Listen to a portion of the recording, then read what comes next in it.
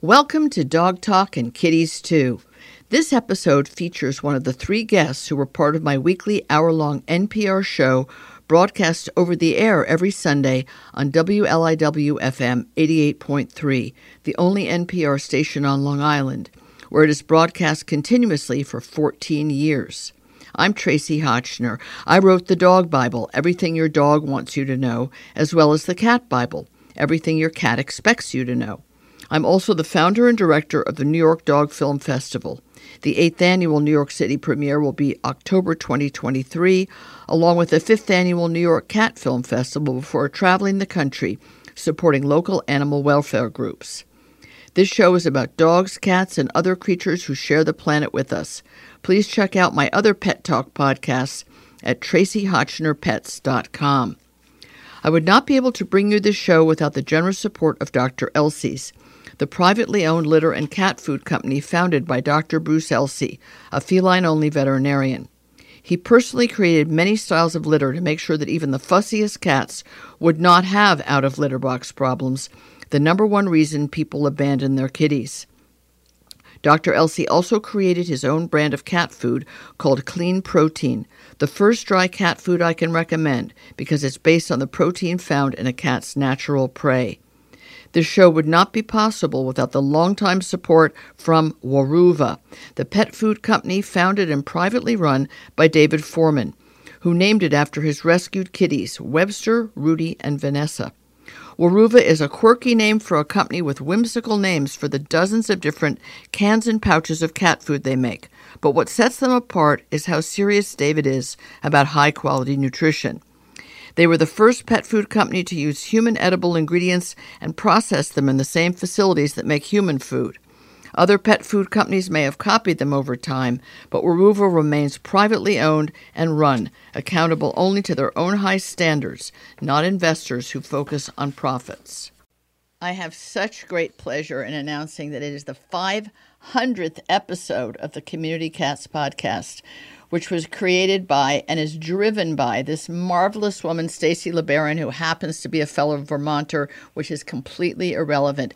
She is just amazing. Stacy, I really take my hat off to you. When I first heard there was a Community Cats podcast, I thought, well, that's ambitious. I mean, how many people want to listen to that podcast? Well, it turns out not only do tons of people listen, but you've had everybody imaginable in the cat-centric world as your guests on the podcast.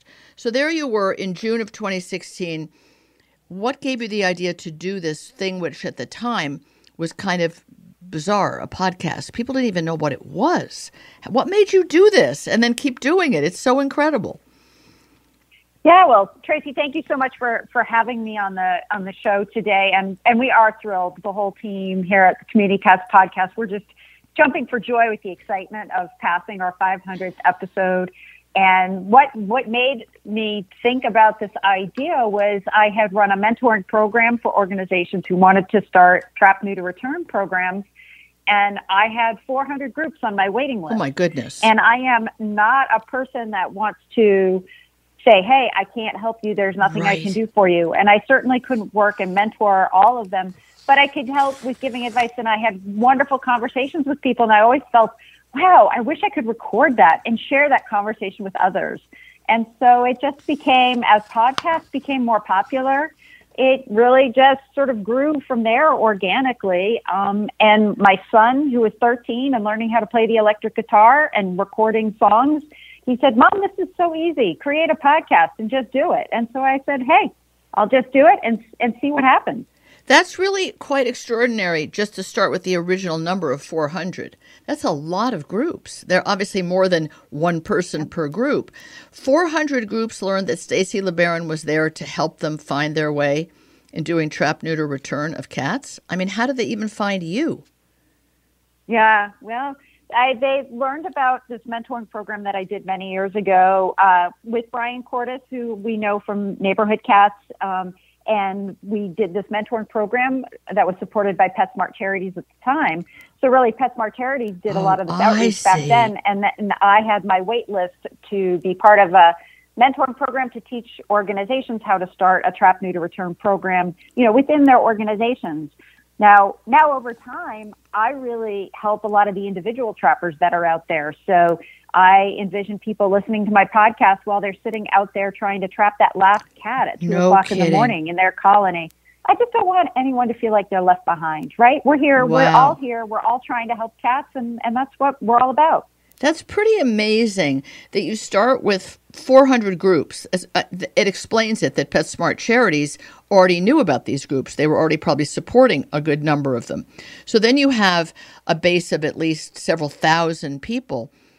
Interesting, you should start with groups and then be so successful at that you're now to the point, it's kind of like these individual trappers are that one last cat. They're kind of out there on their own. They aren't part of a group. They don't have that group community support. They're still doing it. They're still out there in the dark of night, sitting not by their trap, but near it, obviously, for it to be effective. And there you are, still interested in that one individual. What do you think has you feeling that you are going to be the net that's going to bring them all in? I mean, what is your background with cats that made you realize the vulnerability of that one last kitty or that one last person helping the kitties? Yeah, well, and it's not even vulnerability, but it's the feeling of success. When I was running the Merrimack River Feline Rescue Society in Newburyport, Massachusetts, no one ever thought we would have 300 cats in a colony with 14 different feeding stations in the downtown area. Wow. And then be able to say by 2008, the last feeding station was closed and there are no more community cats down on the waterfront.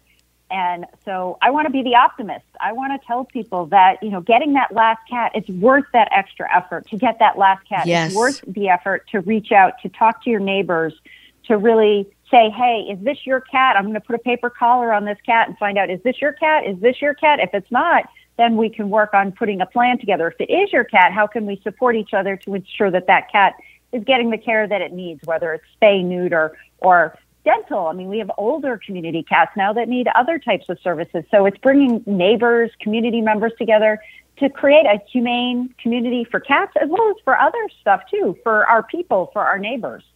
God, that's really quite extraordinary that it is such a community effort, not just a community of the cat lovers trying to do the saving, but everyone who's touched by it.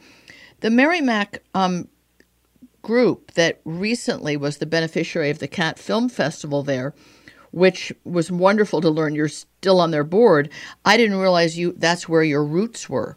And I had no idea that you went from 14 downtown feeding stations in a fairly small area to 0. I mean, not in your own lifetime, but in a very controlled amount of time, you saw the effectiveness of spay-neuter. That must have been kind of mind-boggling to you. That's what you did in real life is the theory of TNR, and I didn't know it could work right down to the ground. So there's no more need to give them food and shelter. They're all dying out a happy-ish life, and not dying under the wheels of cars or illness or any of the other things that befall unhomed cats. Yeah, so often I hear, TNR, I understand it, but there's been no successful cases of, trap neuter return. And we were in a peer-reviewed journal. Our story about Newburyport was in Frontiers magazine with a peer-reviewed story that was research case study that was done on our situation, really showing that it can be done. It takes work. It takes community involvement. I mean, our first phone number at the Merrimack River Feline Rescue Society was the Chamber of Commerce's phone number. No kidding. So we were founded by businesses that were interested in improving the life of cats on the Newburyport waterfront. So businesses were involved. Public health was involved. Animal control, local veterinarians, as well as individuals, caring, concerned, passionate citizens. It's this wonderful mixture of people and energy that really made TNR happen for us in Newburyport. That's a very uplifting story, and probably one that you've told more than once to groups or to individuals who are skeptical about the value of it. The thing that's interesting to me is how many of the courses, the online courses in behavior and TNR that you give on the Community Cats podcast, which are their certification, they count as credits. How did you become accredited?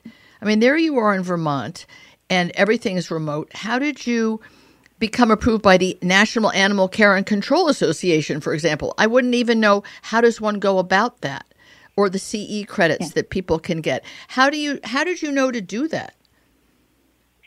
Yeah, so it's fantastic. It's been a wonderful journey. A couple of years ago, we started our certification program with our Trappers certification workshops that are presented by Neighborhood Cats. We host them at the Community Cats podcast. And we also have Dr. Rachel Geller doing a surrender prevention certification workshop. And we have a range of other educational programs coming up. Our online kitten conference we have in June, which is really one of our highlights of the year. And the certification is so critically important. I know many animal control officers are required to get a certain level of CE units. Oh, and we basically just knocked on the door. We knocked on the door of the Animal Care Association. We just reached out to their executive director, and we said, would you be interested in this? And they were like, are you crazy? We would love it, because I had one of their board members on a panel, and he said, you know what? Animal control does not have the support needed with regards to community cats. There's very little education out there for animal control in handling community cats and doing TNR. And I'm like, well, they are so welcome to come to any of our events. We are, anybody can come. We are virtual. We have folks from all around the world. I don't know who they are. There's no limits as to who can come and join us. And that's really one thing that's very important to us, is that people do feel like our programs are accessible. And especially those that are on the front lines, and they really need to have as much information as possible. And 26 online events a year, we're here to do that. It's an enormous amount. You spoke about the team that is sharing your pride and enthusiasm. How many people are involved in putting together these online workshops? Because some of them, you're always so kind and invite me. They go on for days. They have many speakers. It's extremely complex. It's like putting on a real conference in real time, in the flesh, so to speak. How many people help you to organize all the speakers you need to get, and how people access the information and the timing of everything? It seems very complicated to me, like putting on a show. Well, it is virtual event planning for sure. We have a great group, small, lean, fighting team. We have Kristen Petrie is my technical cat, and I also think of her as a co-founder. She is the person who makes the podcast, handles all the technical issues with regards to that, as well as our website. And she is also another one who is really important in creating the podcast. For years before I even started it, when we were at MRFRS together at the Merrimack River Feline Rescue Society together, she said, we need a podcast, Stacy. We need a podcast. No kidding. And so she also has sort of motivated me to move into that podcasting space. And then we have Brianna Lovell-Myers, who is our hospitality cat, we call her. And she takes care of sort of our needs of all of our attendees, our sponsors, any advertisers that we have. And we also have community cat pass holders. So if there are people who just don't want to be bothered with signing up for all of our events, you could be a community cats pass holder, and she just gets you registered for every event throughout the course of the year. So that's sort of modeled on the ski pass that we have up here in Vermont. And that's so, right. But it's that's just, so funny. It's just the three of us. Yeah, it's just the three of us. you. So we're a small team. I mean, if anyone is even mildly interested in the science behind trap, neuter, return, the science behind cat behavior, it is very scientific. You have lots of behaviorists who are speakers one at a time, and they have individual topics. Community Cats podcast seems to be this gathering place for everyone who's passionate about the well-being, mostly of unhomed cats, although it bleeds into, some of them might wind up being indoor cats. What is the percentage? I don't know if you know the number of feral cats who aren't feral, who live outdoors but would really rather live in your home. Is it 10%, or how many of them? Well, it depends on what part of the country that you live in. So you asked the question of, how many cats would want to live indoors.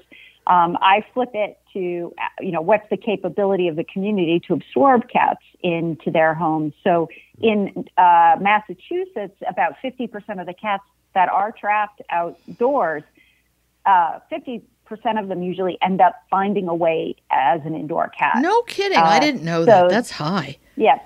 So the return rates, and there are other parts of Massachusetts where it's even the sort of the rescue rate versus the return rate. The rescue rate's a lot higher in Massachusetts.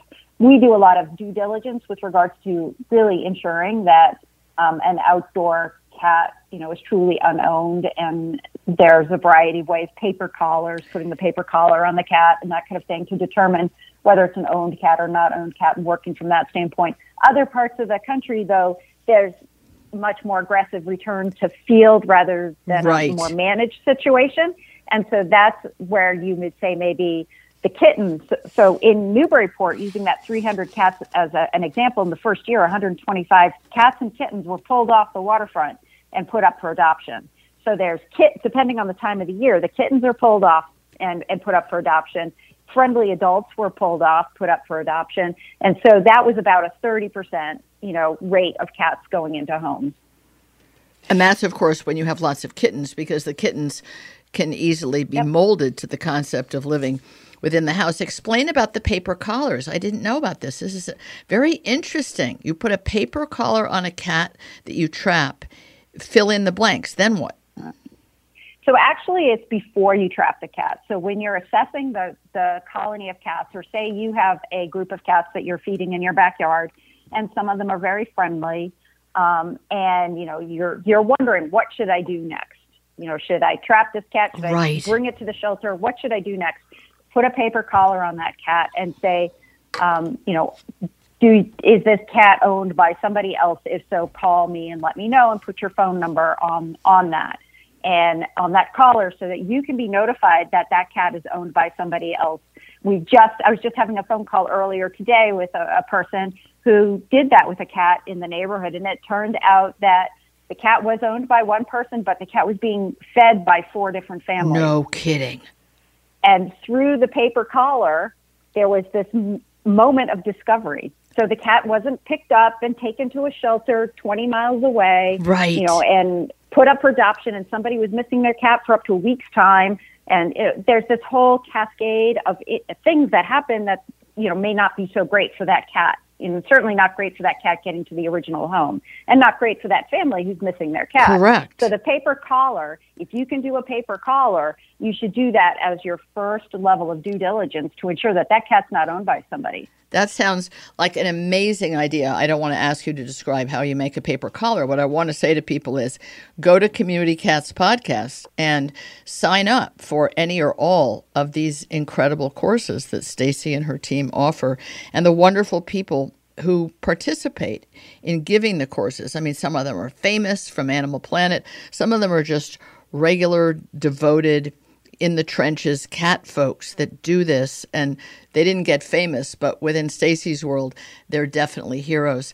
Stacy, we've run out of time, and it's just such a pleasure to be able to congratulate you in person, virtually, remotely, but still in person, and hope that you get to your next 500 podcasts with many, many more success stories like you've already had. Thank you for being here, and thanks for everything you've done for, at this point, probably tens, if not hundreds of thousands of kitties around America. Thank you. Thank you, Tracy. Thanks for listening. There are a few more special companies that make this show possible. I hope you will try their products because they support my mission to entertain you with valuable information and advice. This show is supported by Wonderside, a company founded and run by a woman entrepreneur who wanted to find an effective natural way to keep fleas, ticks, and other pests away from her pets and home instead of putting toxic chemicals in or on them. Wonderside makes plant-powered products to keep parasites at bay without dousing your pets and property with ingredients that are harmful to them and the planet. The show is also underwritten by Evermore Pet Food, privately owned by 2 dedicated women who take human edible, ethically sourced ingredients and gently cook dog food that is then frozen in pouches and shipped right to your door. They founded and run their own company and have been doing that for 14 years and answer only to their own high standards without interference from venture capital investors. I'm also grateful to Earth Animal, also privately owned by Dr. Bob and Susan Goldstein, where they create holistic pet wellness products with an emphasis on their stewardship of the Pet Sustainability Coalition. Earth Animal makes a dazzling array of healing products for dogs and cats, as well as the innovative Dog Chew No Hide and the hybrid dog food Wisdom, which is sometimes all that my picky blue Weimaraner Maisie will eat.